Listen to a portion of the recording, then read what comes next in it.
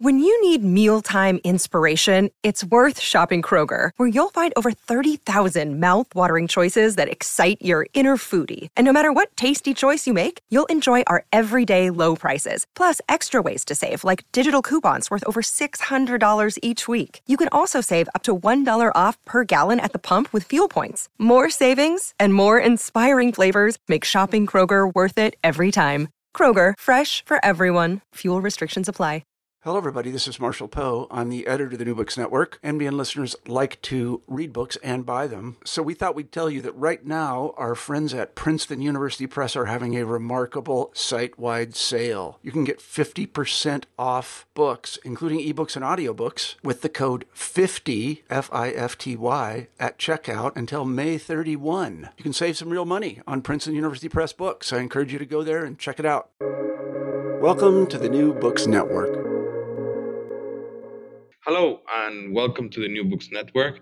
Today our guests are Tim Walker and Lucian Morris, and we will be discussing their book, The Handbook of Banking Technology by John Wiley. Lucian and Tim worked together for over a decade, using their complementary skills and experience on the application of technology in the banking industry. Lucian has been consulting, presenting, and writing on technology and retail-related topics for more than 15 years, and is a specialist in the building of and management of technology solutions and services in financial services organizations. As a director of Deloitte, Lucian worked with many UK and European top-tier retail banks and is best known for his role as the Chief Information Officer during the build and launch of Metro Bank, for which Deloitte won a prestigious Management Consulting Association award. After spending more than a decade as a consultant at Deloitte, Lucian then worked on other startup banks and led the build and launch of UK-based fintech LQID. He enjoys presenting on banking-related topics and writes a regular blog on LinkedIn where he comments on developments in the UK retail banking industry, particularly the current account market. Lucian is currently the Chief Information Officer at the Mortgage Advice Bureau in the UK. He lives in Bedfordshire and with his wife and two children. Tim is an expert on the use and implementation of technology in banking and payment organizations. After setting up one of the UK's first websites as a student in the early 1990s, he started his professional career at Logica, ultimately leading the development of a customer relationship management platform that was implemented in various financial services call centers. He then moved to Deloitte, where he was consulted to a wide range of banks and payment organizations, including a role as a lead solution architect for a new pan-European mass affluent online bank, and leading the system integration of a new card payment authorization platform for a global payment scheme. After becoming partnered at Deloitte, Tim set up and became the global leader of its core banking practice, providing advice to a wide range of banking institutions, for small single branch bank to the largest international banking groups, as well as writing articles, presenting at conferences, and undertaking pre-acquisition due diligence reviews for technology and operations of various banking and payment organizations. During his times at Deloitte, he worked across Europe, in the USA, and in the Middle East. Since leaving Deloitte, Tim has undertaken various roles, including leading a large program to implement a new finance platform for an international bank, and has been a non-executive director for a startup bank in the UK. He is currently heavily involved in digital healthcare technology. He lives in the Wye Valley and is with his wife and two children. Lucian and Tim, again, thank you for joining us at New Books Network. Thank you. Thanks for the introduction, Bernardo. Well, and I think we have kind of covered our first question, which is usually to give us a little bit of your background. However, I would like to hear from you what led you to be interested in IT, and particularly IT in banking. Well, if I kind of pick that up first, I think I joined Deloitte in about 2007. But I was fortunate enough when I came back from holiday in August the following year to be asked to go along and support the build of Metro Bank. And actually, I walked into what can only be described as an open office with about a dozen people sat around with this crazy idea that they were going to launch a bank in the UK. That process was incredibly exciting. Obviously, the launch in the UK was covered by a lot of the press, and from my perspective, it was actually one of the things that really kind of drove me forwards over the next few years. That interest in banking, in new entrant startups, and particularly in how technology can change the way that we engage with our banking and financial services. Yeah, and I think from my perspective, there was no grand plan to sort of work in banking technology. I knew I wanted to work with technology from being a university student, and in fact, probably even prior to that, something I enjoyed. For me, there were two standard roles, which you'd already mentioned, Bernardo, in your introduction, that I think really set a direction for my career and also, interest and where I'd spend a lot of time working. And the first was helping set up a new greenfield digital bank in the dot-com era, and being a solution architect and ultimately the lead solution architect for that, and working out how it all needed to fit together, from front office all the way to the back office, and integrating with schemes and so on. And then the other one was helping build a new authorization platform for a global card payment scheme, which introduced me to a world that I think the vast majority of people just use cards to make payments, but have no understanding of actually what is happening behind the scenes, and how the messaging works and so on. And I had no real insight when I started in that role either, and there was really nowhere I could go other than to very technical card scheme specification manuals that are given to card issuers and acquirers by the schemes. There was nowhere I could go to sort of find out how a card scheme worked. There was just a paucity of publicly available documentation. So anyway, and they were great projects to work on. I had a fantastic time. It was some really challenging stuff at work, but also in both cases I was working overseas and getting the most out of working in living in a different country and experiencing different cultures and things like that. And it's that sort of project that I've always wanted to do ever since. Sort of big, all-encompassing projects that really, exercise both the minds of the people working on them, but also the teams working together. Thank you. And I think that you've highlighted or started to point in your response perhaps what was your motivation for the book, at least how you tell it in the introduction, and is trying to find something that would help others. But really, how is it that you two started to talk about coming together and writing this book? Yeah, so obviously, after Metro Bank, I went back to Deloitte and worked on a variety of other projects with different businesses. As a consultant, there are times when you get to do exactly what it is that you wanted to do in terms of project-wise, and other times where you have to compromise. And so where I came at this from actually was part altruistic and part selfish. So I'll talk about the selfish part first. For me, the selfish part was, I was actually concerned. I built up this volume of knowledge through building Metro Bank. We built everything. So all the integrations with various different third parties for cards and for payments and for fraud and everything else. We built everything. And my concern was that through this sort of mix of projects that I was working on, there were times when, I was kind of looking at it and thinking, I'm losing some of that knowledge. So I wanted to codify what I had learned. But the flip side of that, of course, is exactly what Tim was saying. You have to kind of, when you go back to about 2015, I think it is, when the genesis of this idea came out, the UK banking scene at that time was there was massive change going on. There were lots of new entrants entering the market. There still are a few, but not quite on the same level.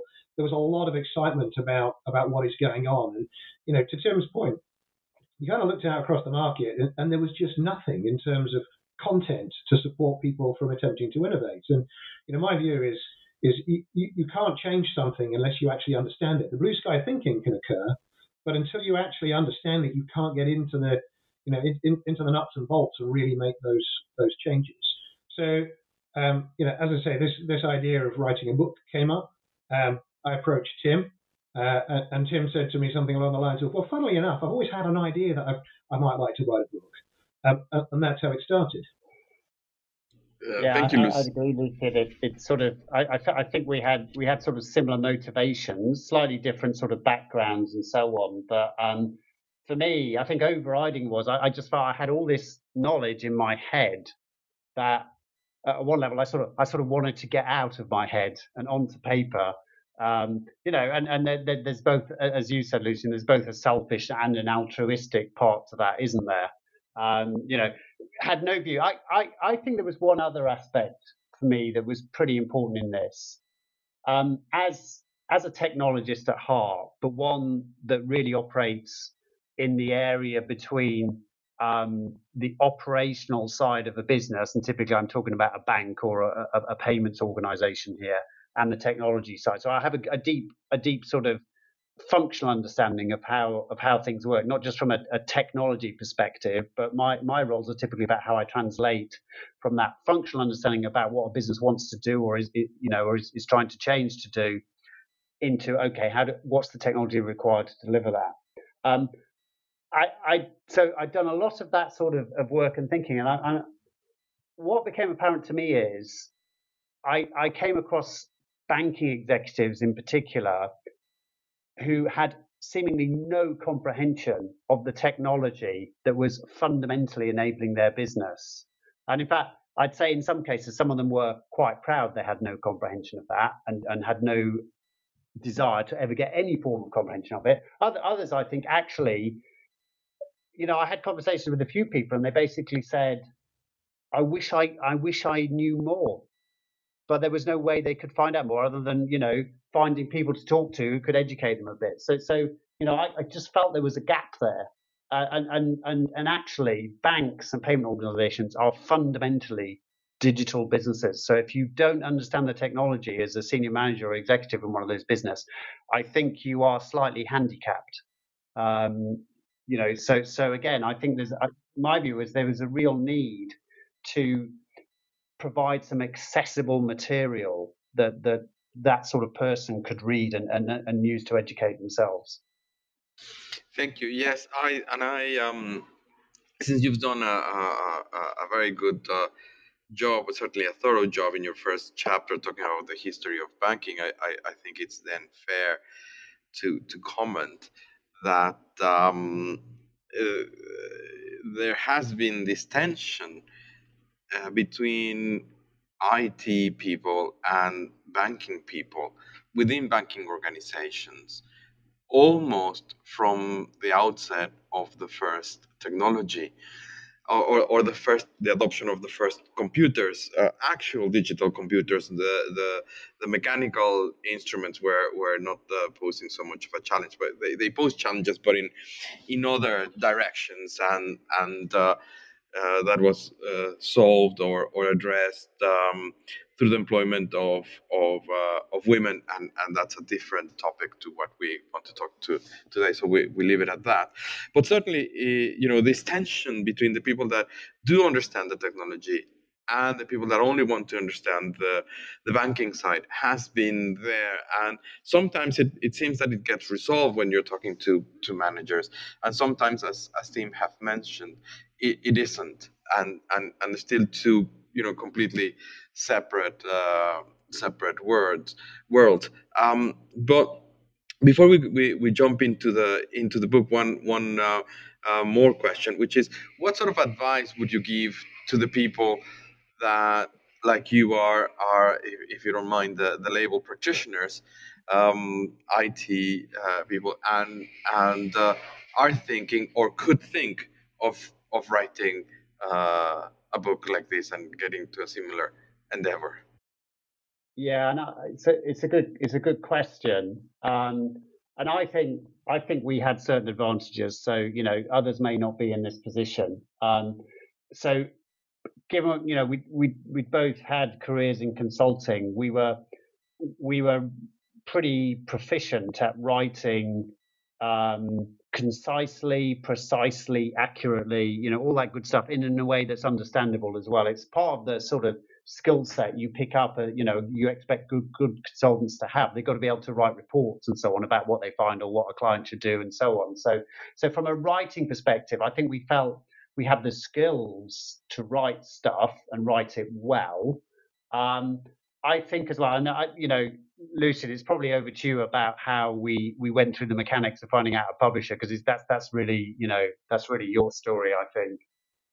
I mean, I was fairly fortunate in that my father's an engineer and he's written a number of books as a consequence of his career. So actually, when it came to finding a publisher, he was able to introduce us to Wiley. And that, I think, just in the first instance, just getting to that position where you're having a proper conversation with somebody without having to break the door down in the first instance is a good start, I think. So that certainly was a benefit. The other thing I would say, actually, just thinking about what Tim was talking about, I mean, there's a couple of things that spring to mind. And the first might sound a little bit trite, but I'll explain it and hopefully it will help. It is actually having an understanding significant other. One of the things after we published the book, and I think it was the following summer, I was out walking with my wife and talking about the book and how pleased I was with it. And she made a relatively simple comment, which really kind of landed with me, which was actually, yes, I put all the effort into the book, but she actually had to pick up the chunks of the housework and chunks of organising things in the background whilst I was feverishly working away. So there was a partnership, a real partnership there in terms of getting the book done. And the other partnership, of course, is the partnership between Tim and I. And when you're working together that closely over what is a protracted period, you need to find a level of understanding. There is also, to an extent, a level of sort of forgiveness, because when you're writing a book like that with multiple chapters, you are constantly tripping over each other. We have complementary but different skills, and you have to kind of accept the fact that the other person will exert, where they have more knowledge or more skill, they will exert that on that area. And I think you have to be dignified and gracious when they do and accept that they know more. Yeah, I agree, Lucian, and I think that bit though really helped us with the quality. And again, I can imagine if you're a single author, it could be a much harder battle with the soul, if you like. But with two of us, actually, there's a level of mutual support that goes on. That you have to have give and take on this, but if you need to spend some time not writing and thinking about some stuff, you get a degree of assurance that the other person is probably still progressing things as well. I think it helps us improve the quality of the book as well, because we were actually pretty challenging with each other. I mean to the point that at times, I sort of get off a call and feel quite annoyed with Lucian. And unfortunately, I'm a complete and utter quality freak. Lucian's got a slightly different style, but it's got a very good style, much more relaxed than me on some things. But between us, we really pushed each other on the content, and there was quite a lot of questioning both ways about the veracity of certain statements that one of us had written and so on. Well, I'm not sure I really believe that. What's the evidence? And that just pushed us to really pin things down. And also, if you dip into the book, you'll see it's highly referenced, because we were actually quite paranoid about just writing opinion rather than fact. Now, in a book, you can't just, in practice, you can't just have a book which is entirely comprised of third-party, references. It doesn't work like that. You've got to bring something of your own knowledge to it as well. So that's quite a balance. So but again, I think having two of us, it enabled us to keep on track. It enabled us to adopt a consistent sort of level of content and detail between us, because we would keep challenging each other back on that. And I just think if you're a single author, it's probably going to be a little bit different and possibly harder. Exactly, but and you have quite a wealth of sources that you have used to support your story or support your views. I mean, Here, for my more learned colleagues, there is these big camps between whether you can be completely objective or you are part of the phenomena that you are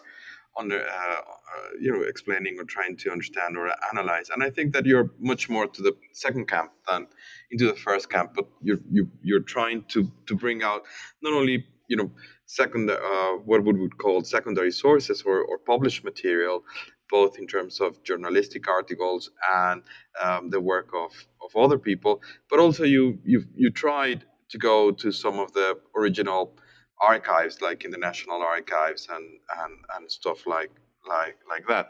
But nevertheless, this is and correct me if I'm wrong. It's to support the story that you want to tell.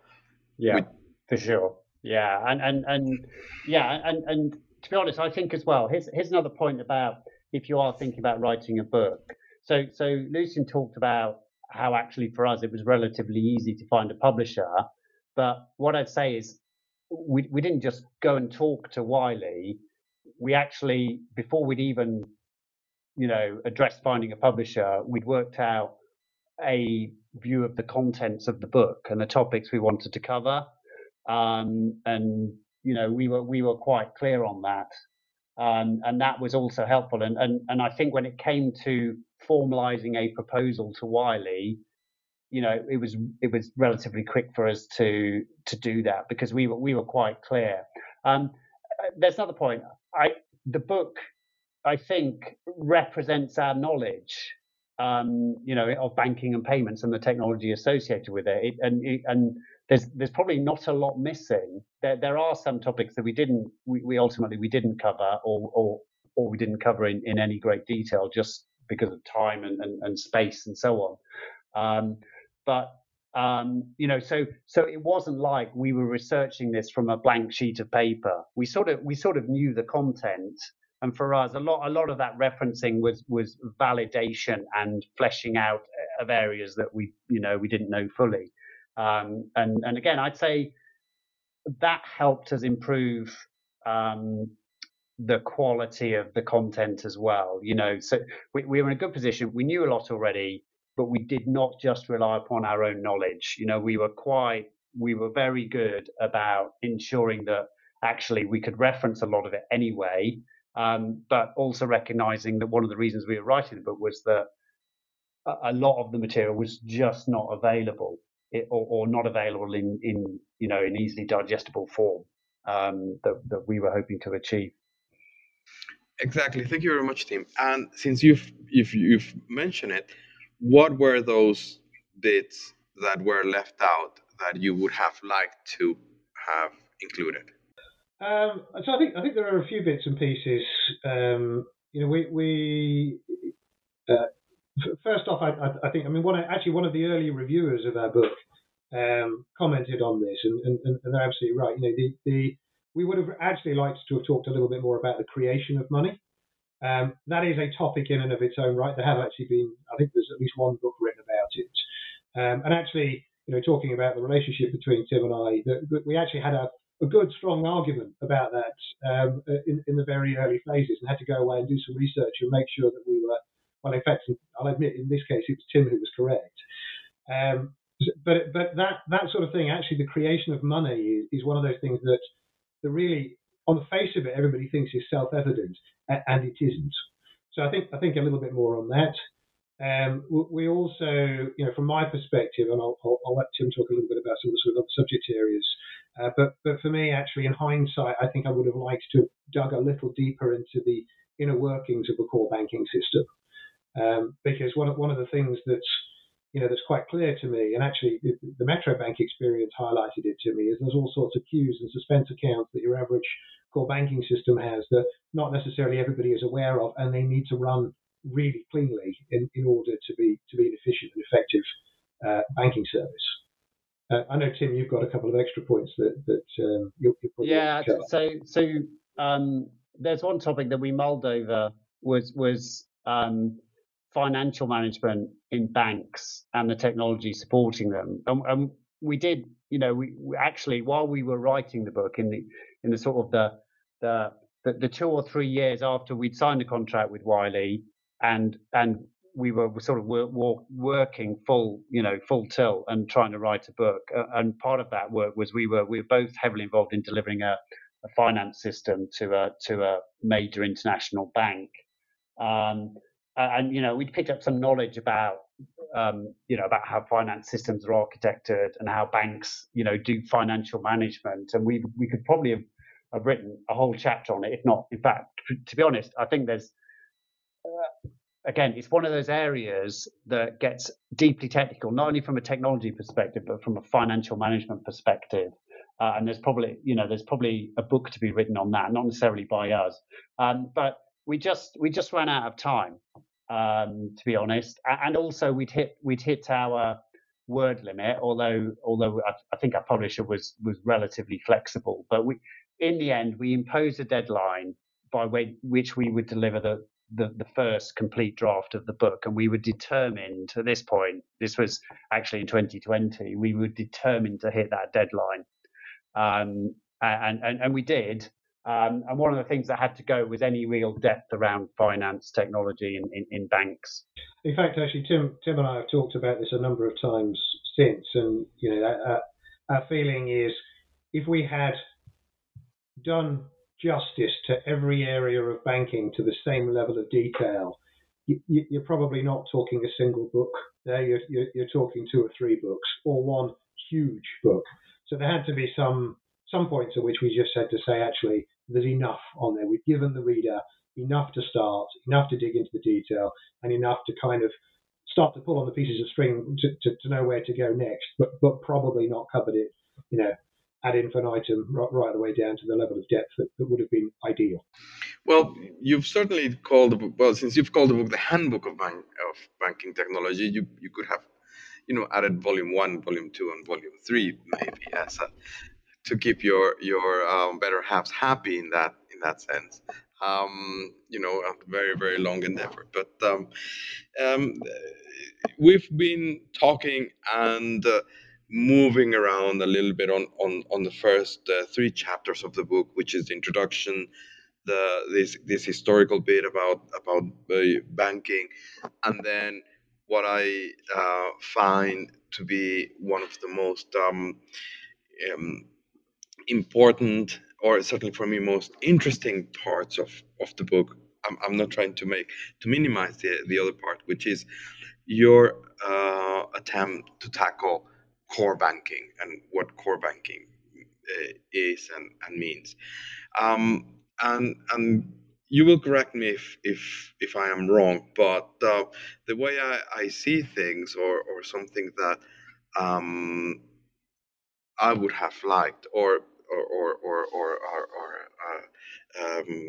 see as part of the process, is that we see banks, and we're talking about commercial banks, we're talking about retail banks, moving from the early introduction of computers in the 50s and 60s, the great success of the IBM 360, the adoption of mini computers in the 1970s, and then the challenges of real,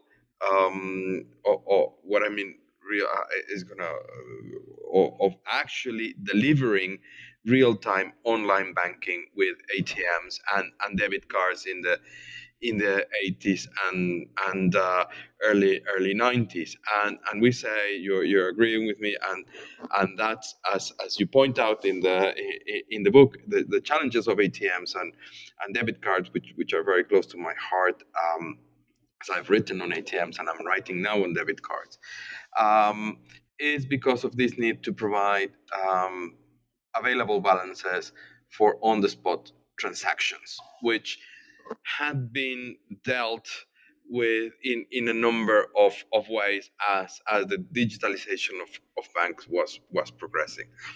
And this is a long introduction to say that I think that there's this move from this concept of back office, of we have some islands, some spaces that have been digitalized, to this concept of core banking, where we have an architecture, an infrastructure, a basis where we are now storing and thinking how, what is it, the technological backbone of the financial institution. So you provide a couple of very interesting diagrams to exemplify this, that because we cannot use in the podcast format, it will help people go and read the book and learn about them. But in your own words, what is core banking? And this is the whole of chapter 3. And not only what is core banking, but why is it that it's important? Yeah, it's a great question, and I think if you ask different people, you get different answers. What core banking is, I think Lucian might have alluded to this already, but we were probably from in terms of time of our careers and how technology was typically deployed. I'd say, from leaving university, going into technology and financial services, it was really at the peak period when mainframes were widely used. So, people, all big banks would be using mainframes, and typically IBM mainframes, not always. There have been other varieties, although, the only variety you tend to see these days are IBM mainframes, but some banks will have other types, I'm sure, even now. And these were big centralized systems that could do a huge amount of processing very efficiently. So they'd been loaded with capabilities, including maintaining all the accounts that a bank has to maintain for its customers. That for me, it's that maintenance of the accounts that's what core banking is in my head. It's no more at one level than the digitization of what used to happen in big paper ledgers. Okay, that for me is fundamentally core banking. However, these big systems, you can buy. There's independent software vendors. So people like Temenos, who will sell you Temenos T24 as a core banking system. Well, that is in my mind, yes, it's got a core banking aspect to it because it maintains bank accounts, okay, but it's much more than a core banking system. It's more like a bank in a box. Those sort of platforms that will do everything. They'll provide you with an internet bank. They'll hook into your contact center platform. May even provide that. They'll provide the platform the teller uses inside a bank branch. Okay, all these different touch points they'll support. Okay, they'll also support processes like opening accounts, closing accounts, tracking customers and your relationships with them and the contact you've had with them. So that sort of CRM capability, okay, as well as managing the bank accounts. Well, those are sort of all singing, all dancing, bank in a box type approaches, but that is not in my mind what a core banking platform is. The core banking platform is that kernel that manages the bank accounts. And I'd say from a tech perspective, the modern movement is away from those big platforms that do everything, what I would now call monolithic platforms, to actually to having discrete services. Like you would have a core banking service that maintains the bank accounts. You might have a different service that does something like open an account, okay, and then set it up in the ledger service. And that sort of having multiple services that all cooperate and integrate together, and that's a much more modern approach. It's interesting actually, because when you look at the history of technology, you see ideas come and go, and quite often they'll return at a point in time. I mean, if you go back to the origins of banking systems, to Tim's point, you may well have a system in the middle which just held details of the products and the customer account. So your current account, and it might apply interest rates, to it. So there might be a nightly batch job that ran the interest rate calculations, and so on and so forth. And then off to one side there might be a telephony system, or there might even be a core telephony system, and then something then that handled the agent pieces. And then off to another side there's the internet banking system, which actually, and then over a period of time, you end up with these bank in a box. Everything is brought together, and now we're in a position where everything's being exploded back out again. It's subtly different because actually in a microservice type architecture like many of these are, it's more granular than it used to be. So to Tim's point, you might actually have a system that is entirely set up, or a microservice that is entirely set up just for the creation of an account, or just for the closure of an account. But the concept is, it's kind of interesting that you see these sort of changes in technology over time, an explosion out, a consolidation, an explosion out, and actually, when you look at the history of banking, one of the things that Tim and I found quite interesting was, the changes in the number of banks. How a piece of legislation will change, and you get a proliferation of banks, and then a consolidation, and a proliferation, and a consolidation, and it's interesting to see some of these repetitive things.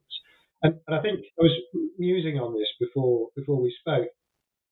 We've in the book we feature quite a bit on some of the history of certain technologies, and you might ask yourself, why is that valid? Why, as a reader, do I want to know that 30 years ago we did it this way? And there's two reasons for that, I think. One is it actually helps because in some banks they've still got some of these systems. There are still rumours abounding in the bank in the UK that one of the big banks has a system that runs in pounds, shillings, and pence. I won't mention who it is, but there is that rumour knocking around. But there is, even if it's not true, there is truth in the substance of it, which is that many of the systems that ran many years ago still exist in part or in whole at the back of some of those banks. So it's useful to understand what they did and how they run. The second is this conversation that I've often had as a technology consultant, and still have today. When I start a new job, for example, the first thing you do, you look at the state of the technology that is running, and the first question you ask is, how on God's earth did you get here? And usually the reason that you got there is because a whole series of technology, and actually to your point earlier, Bernardo, business decisions that have forced compromises, that have forced situations in the bank that have led you to this fairly odd outcome. And that, for me, is where I think the importance of talking about the technological history of these systems is useful, because it does give you the context. And as I kind of alluded to earlier, if you're going to innovate, you need to understand why we are where we are and what today looks like. Yeah, and I'd add to that, Lucian, because I think one of the essential challenges, particularly in bigger, well-established banks, is that you have this plethora of investments in technology of different ages that persists because it's very difficult to replace. And so you need to have some appreciation of that, because it can make it very difficult to introduce change and new systems and new features, because you've got to go back to your big mainframe system and make some changes there, and you've got limited people who actually fundamentally understand how it works now and things like that. So that's understanding that, I think, is quite important, because that's why change is hard. It's why projects can take a long time, particularly in big organizations.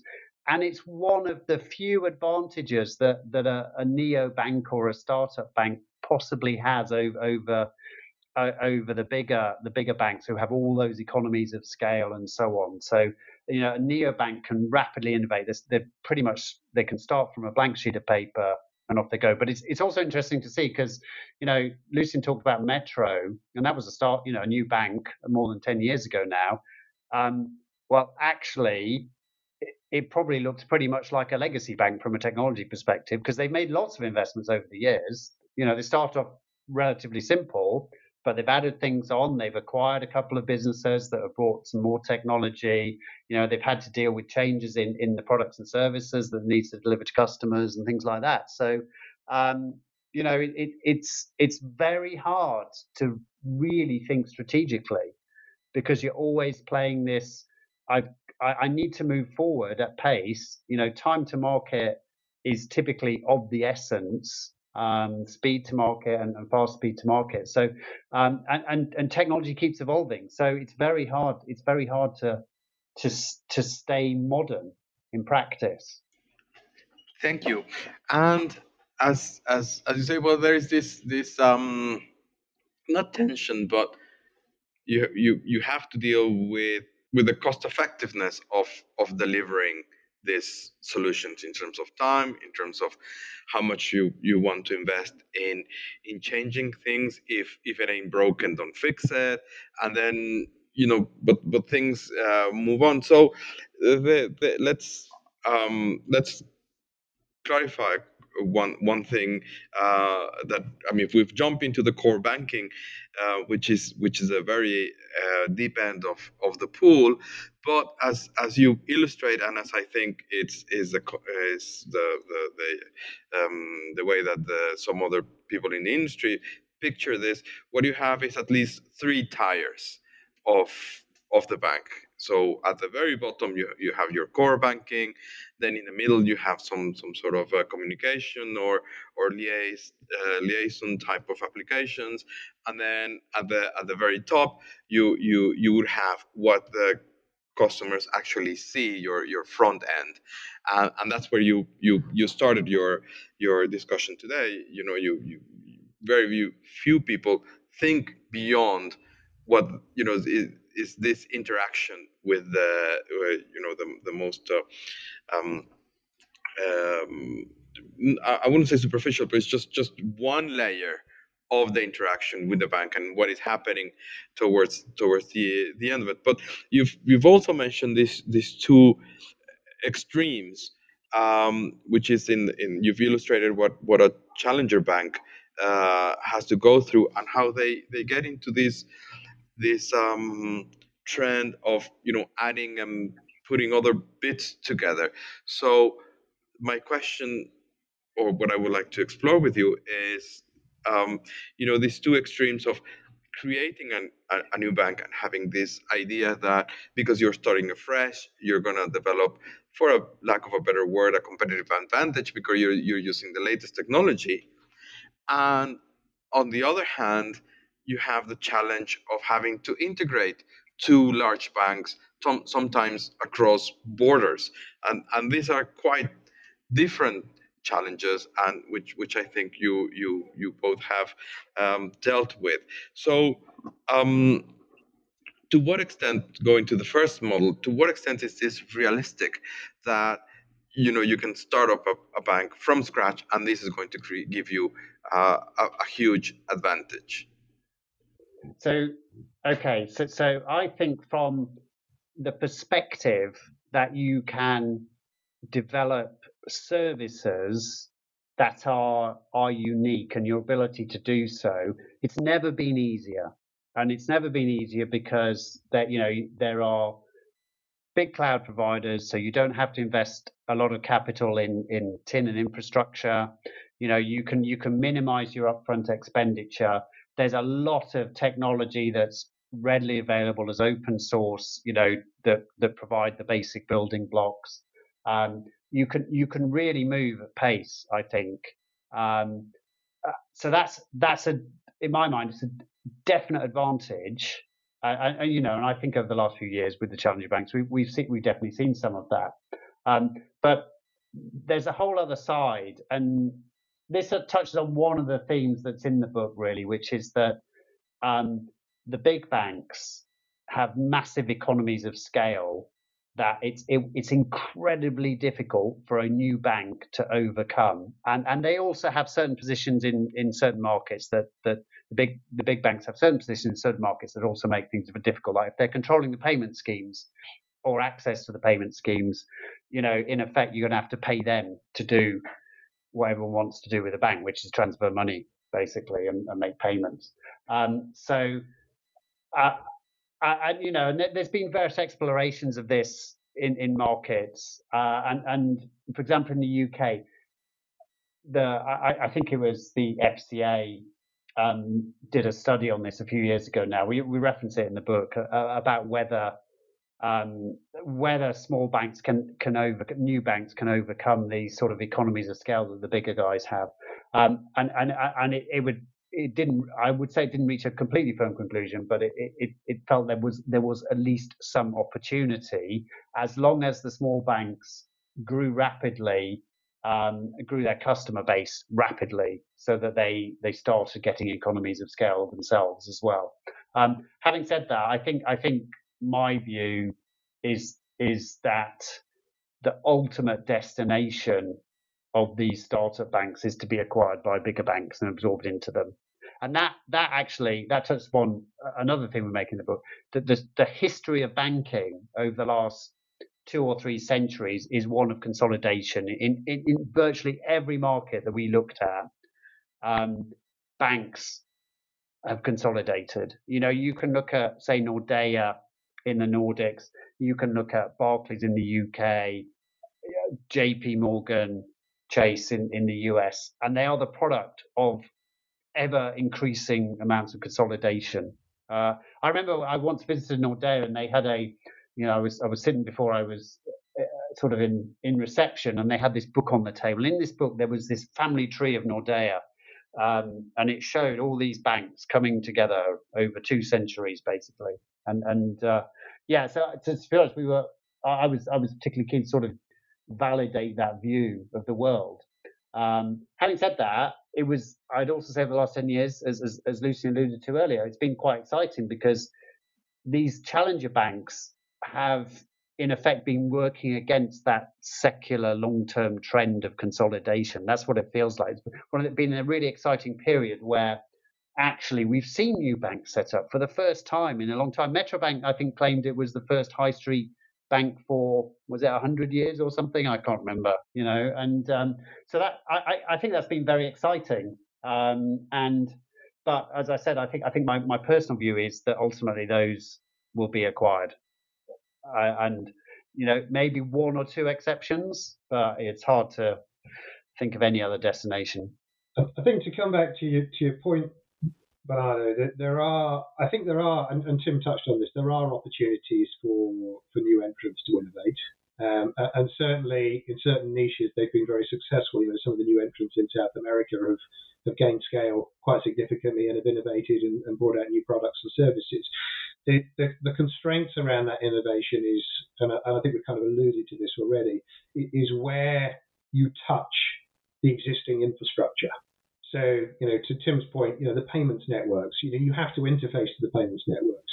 And I think for me, there's some interesting stuff going on. There are people genuinely attempting to innovate in the payments world. You've got people like Ripple and stuff who are attempting to generate new payments networks and new processes for pushing payments around the world.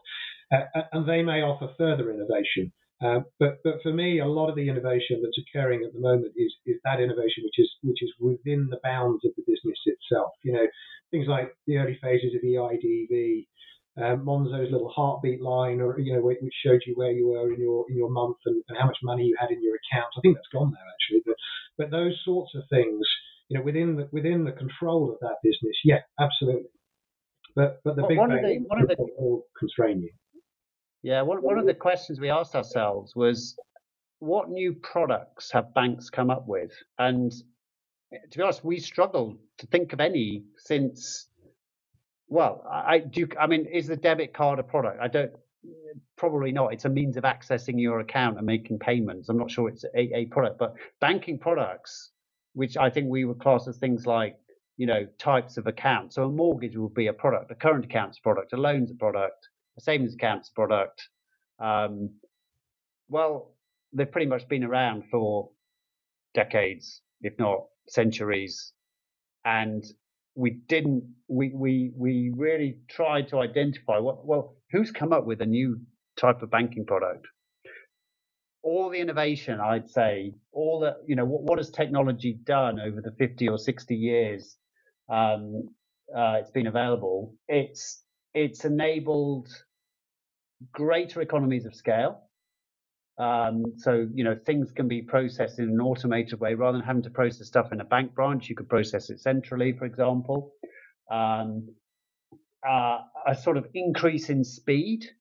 So the debit card that we talked about earlier being an example. Now I can, now as a bank, I have to track my balances of the accounts during the day, not just overnight, because I've got people in effect making payments out of their account at all times of night and day.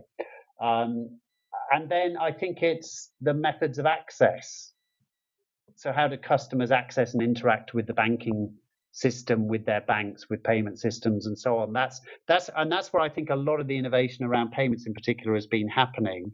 with some exceptions. There are potentially people who are trying to break out of the established payment networks, but again, there's still an economies of scale barrier there, because you look at, say, the global card payment schemes, and building those networks has taken decades, and it's immensely difficult to not use them, basically.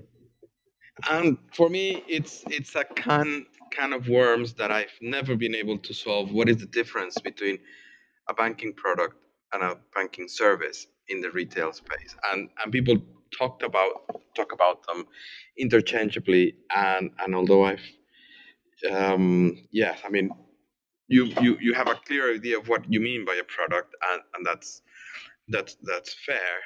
It doesn't mean that everybody will accept it. I'm not trying to criticize. I'm just saying that there is no consensus of what is the difference between a banking product and a banking service.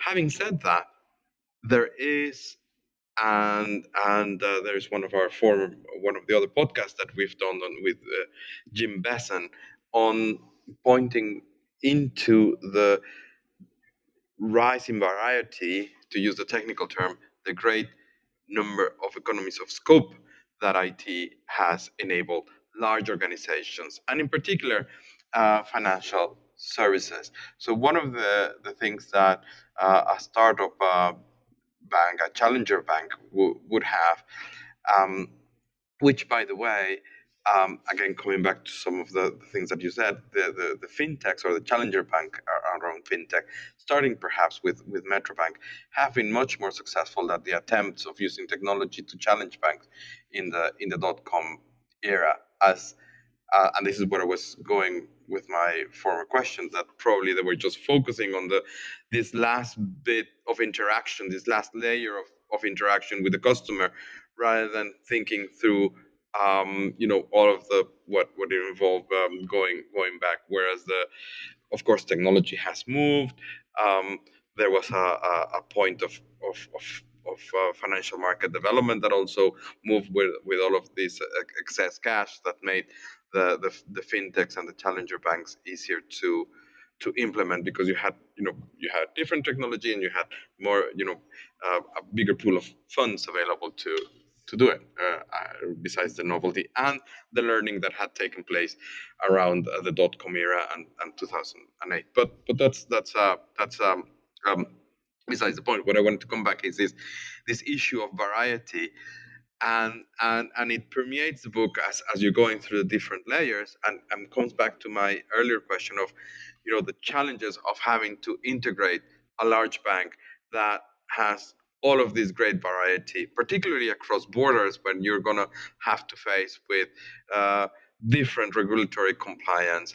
And if I want to put my finger on the wound is the apparent relative success of banks, of the Spanish banks that use this core banking called Altamira, or rooted in this core banking product called Altamira from Accenture, and then the apparent abject failure, or not abject failure, but the actual withdrawal of other promising banks, or banks that were promising to be global in the retail space, such as HSBC and certainly Citibank. Citibank has sold its large operations in the subcontinent, in India and Pakistan, that were a third of the bank.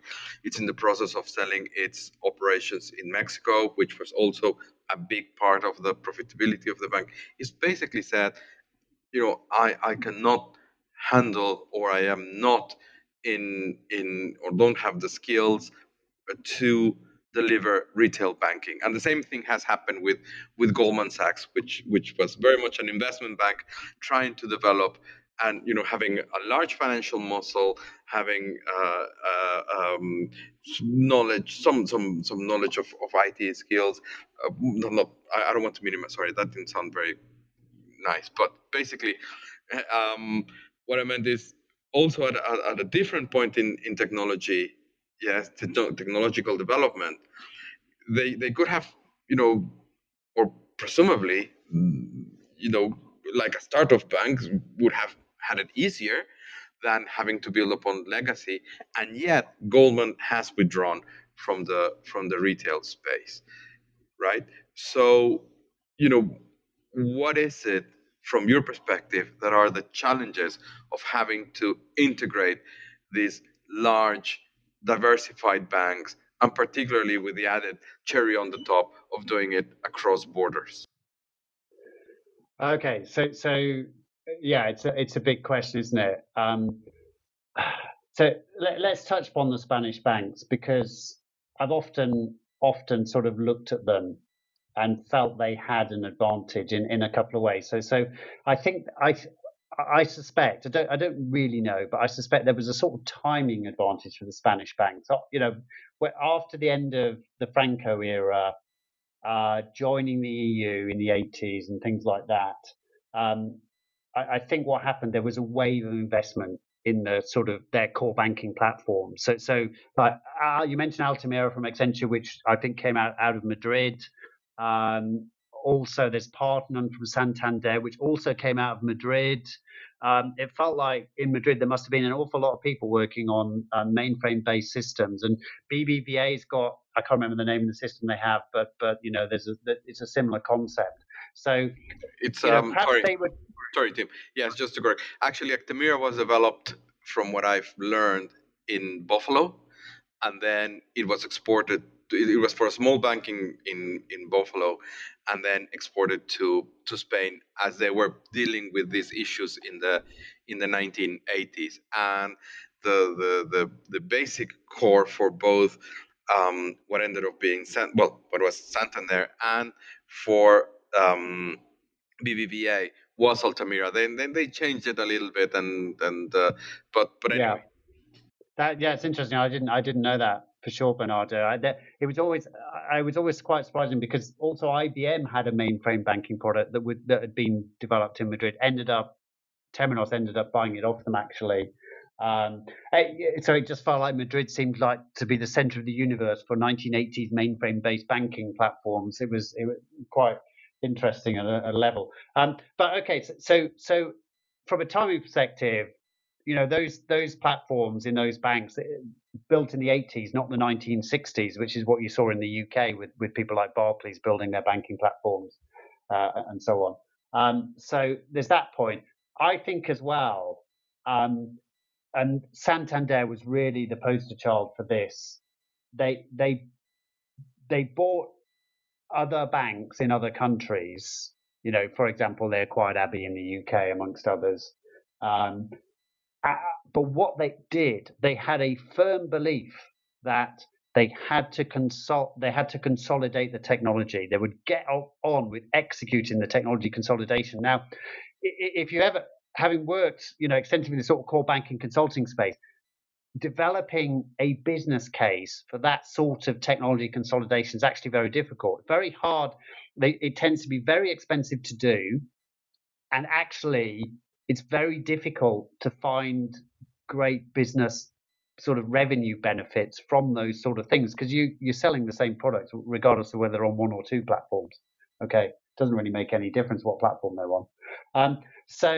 But they have a fundamental, I'm pretty sure Santander has a fundamental belief that they should consolidate the technology to rip out the costs, okay, and get maximal economies of scale.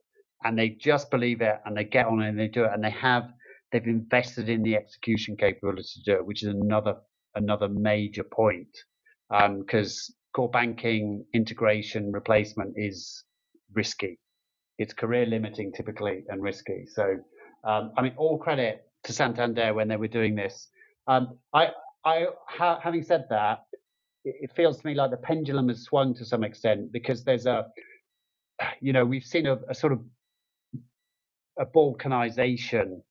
It felt like the world was globalizing 10 years ago, but now the pendulum swung, and there's much more balkanization. Brexit would be an example of that. The UK pulling out of the whole EU structure, and also I think regulators have become much more wary, and you get countries like, say, Saudi Arabia, China, that insist upon processing being done in country. Russia would be another example.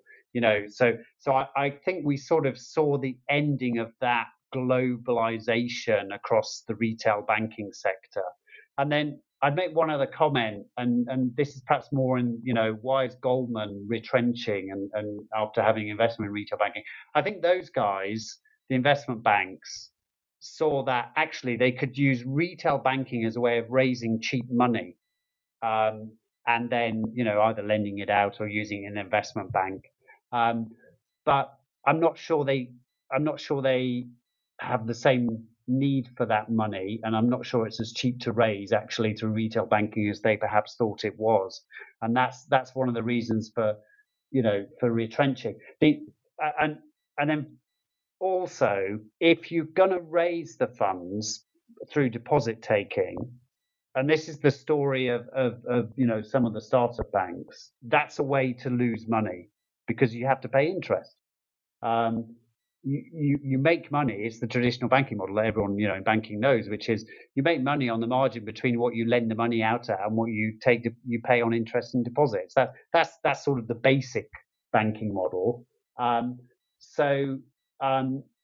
Really, I think the successful retail banks are those that fundamentally understand they have to get into lending. That's where they make the money. And if you don't really go for the lending, then you're not going to make any money. You're not going to survive.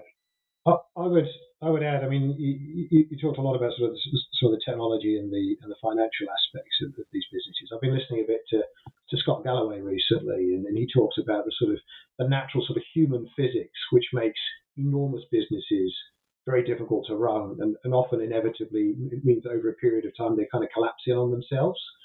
And I think to an extent that's what we've seen in banking. And part of the issue, I mean, I think it's easy to kind of forget. If you go back to 2008, 2010, 2000 through to sort of 2015, the number of regulatory compliance, fraud failures that some of these big banks saw on a global basis, for me, underscores how hard it is to get a consistent set of standards and control right the way across the globe when you're operating in 50, 60, 80, 100 countries. And I think there's a realization, and the fines have kept rolling. There's still fines going out at the moment, for banks in the US in particular. There's been a couple of announcements in the last few weeks about fines, and you look at it and you think it's just not sustainable. And at some point, these businesses are going to look at it and go, it's just too risky for us to attempt to operate at this scale. And I mean, I and Tim and I both spent time at a big global bank, and I was tasked there with trying to cut costs on a global level. And the single biggest challenge that I had is you go out and you talk to country leaders and you say, okay, we've got to take some cost out. And they say, I get it, but and we absolutely have to, but not in my country, surely. And you get these little fiefdoms, and they're very difficult to manage when you're on the other side of the planet. Yeah, no, I'd add something to that as well, Lucian. The other syndrome you get is, we've got to take costs out, okay, and it's always the IT that's seen as a target. We reduce our technology costs. Yeah, that's the obvious thing to do. But of course, the real cost reduction comes from rationalizing the products and services you're offering to the market, reducing the complexity of that. So you can then reduce what you're doing in the technology estate as a result and reduce the cost that way. But of course, that's a much harder thing to do. So Bernardo, your original question, we sort of talked about a lot of things, but your original question was that sort of banking integration of systems and so on. I think fundamentally those organizations that can do it well, and I've already held up Santander, can get greater economies of scale and therefore improve their profitability. That fundamental belief, but it's very difficult. For me, there's an essential point about technology, and it doesn't just apply to banking, but when you look at what goes into say a core banking system, but actually you look at all the layers that are involved from the processor, inside the servers and the hard drives that are probably still used for storage, all the way up through the layers of the operating system, different software, etc., etc. I think these are these platforms in banking and other industries are probably the most complex things that man has built. And understanding that and dealing with that complexity feels to me to be the essential challenge of technology. Yeah. Okay. And It's not, and it doesn't get easier either. It just gets harder because we build more and more on top of this stuff. And that was essentially the bit that I was going to add. In that, when we talk about the new entrants, when we talk about the innovators, I think fundamentally for me, the trick is not to forget that simplicity is king. And if you can keep it simple, if you can keep it relatively consolidated and not see this proliferation of systems and services and capabilities and all the rest of that stuff, it will serve you well later on. If you can get through that initial growth phase, you can get some sort of scale, you can make the business profitable. If you can keep your IT estate relatively simple, consistent, standards-based, I think you're in a much better position to continue to grow than if you allow it to proliferate and homogenize. Thank you. And you've probably touched on something that I firmly believe, that it's not only the technology, but it's how the technology supports the strategy, where you want to go with the bank. And this is my next question into something that Lucian just mentioned, which is how you deal with the internal politics, how you deal with you said how you deal with fiefdoms, and apparently, again, in the case of Spanish banks, they were ruthless. This is the way that we're going to do things.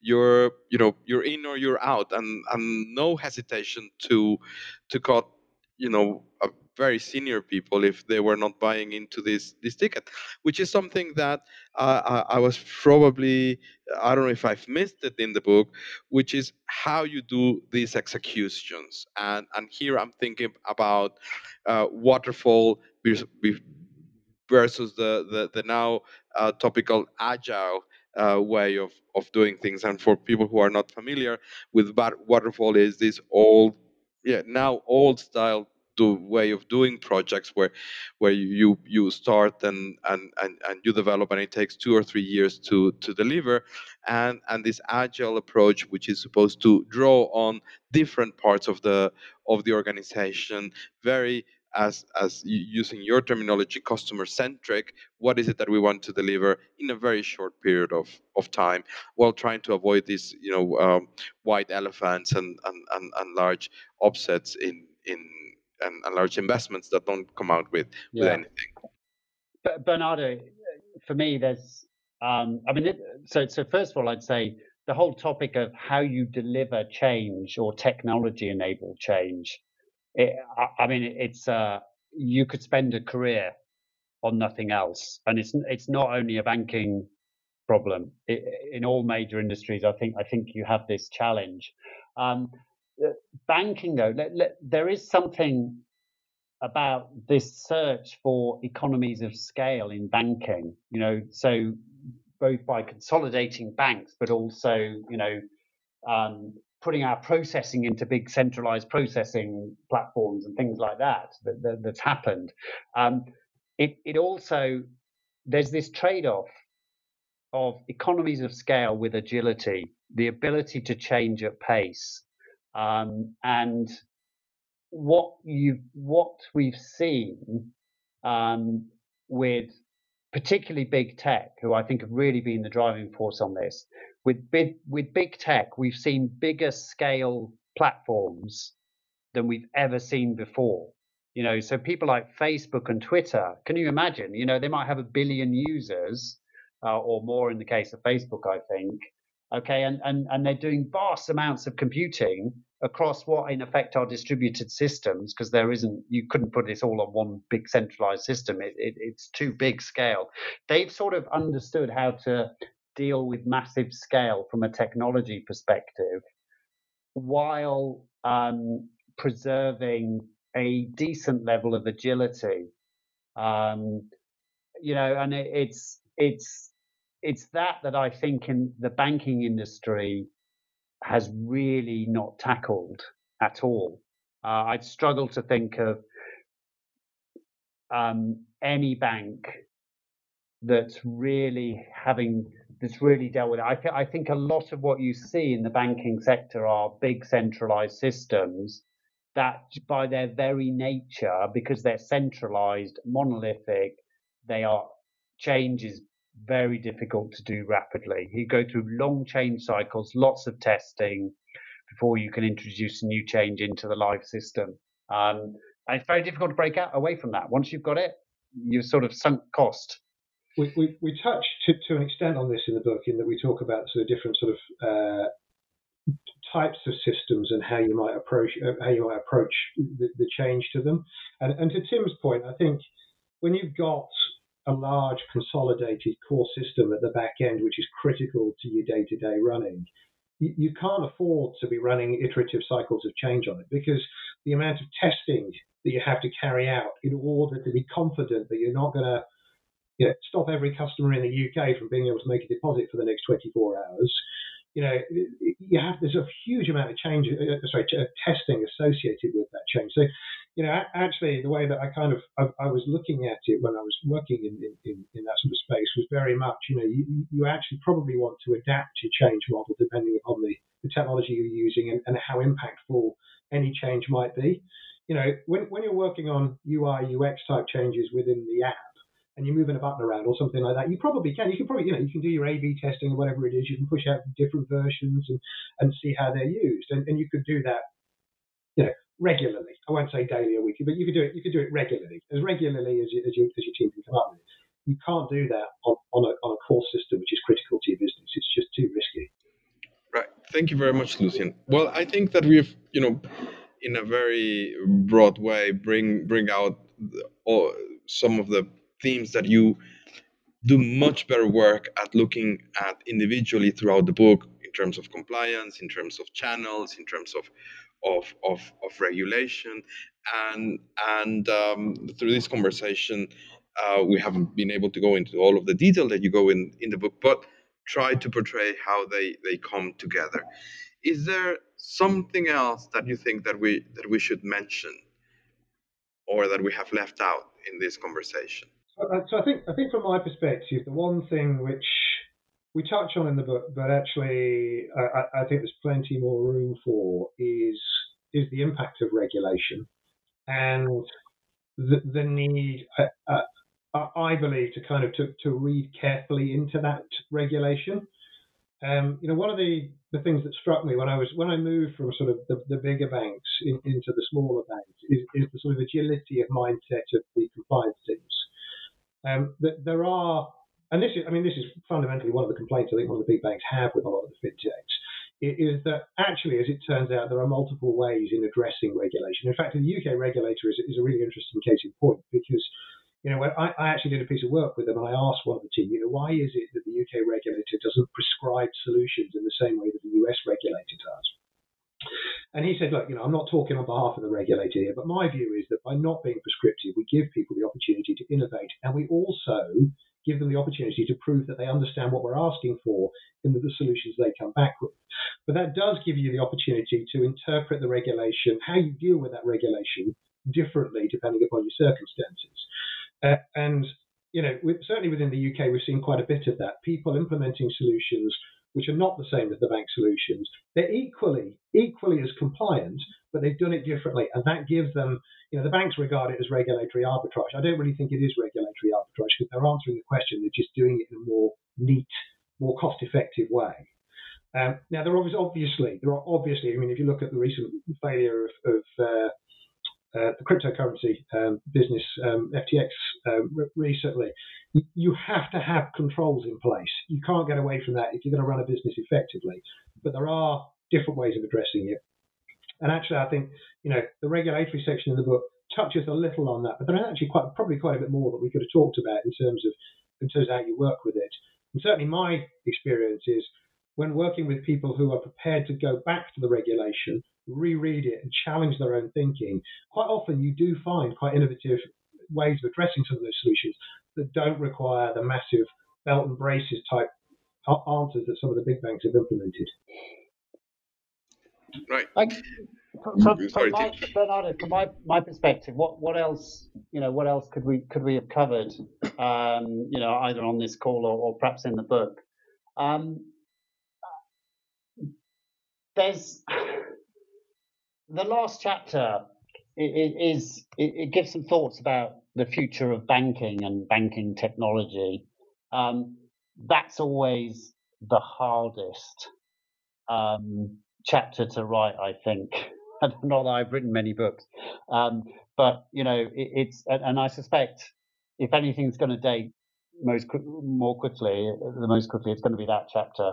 I think it would be nice to have the luxury of more time and probably more conversations to think, to come up with a sort of stronger view of how things develop from here forward. But it's in the end we had to get the book out, and time is finite, unfortunately. But I'd welcome further conversations about actually how things are going to develop, and some forum to do that within as well would be great. Thank you very much, Tim. So is this your next project, or is there going to be a next project together, or what could we expect from you? I think. So speaking of myself, I mean, there's possibly two things to do. I mean, you touched earlier. You asked what I thought was a really interesting question about what we would have covered more or better of, and I think there is an opportunity potentially to go back and rewrite certain sections, add more detail in, expand on various points, and and possibly produce a second edition. The other thing, personally, that I'm kind of contemplating is I'm currently working within the mortgage industry, as you pointed out at the start, and the mortgage industry is one of those industries that actually, at the point at which we were seeing the massive sort of change and almost revolution in customer service in retail banking and apps and what have you, brought about by Monzo and Starling and stuff earlier on, about a decade ago. We haven't seen the same level of innovation in mortgage lending. It's coming, and I'm hopefully, I'm in exactly the right place to be involved at the heart of that. So, my feeling is that in another few years' time, there might be an opportunity to write a book about what's happened within the mortgage lending industry, certainly from a UK perspective. Although my suspicion is actually from some of the conversations I've had with peers around the world that the same level of innovation and the same direction of innovation is occurring globally, much as it's done with the retail banking side. I think from my perspective, as we talked a little bit about earlier, the essential challenge about delivering technology-enabled change, and as I said, this is not only a banking problem. You see it in all major organizations, I think. That's an area I think we had thoughts about. Well, more than thoughts, we talked about including in the book. And there's a bit on technology.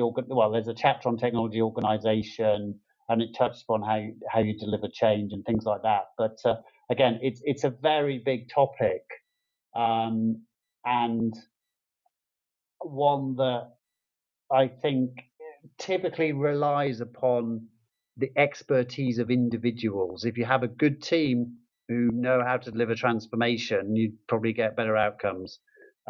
It feels like there's a sort of codification and a realization of what works well that could be written down. It'd be great to feel that we'd helped contribute to that.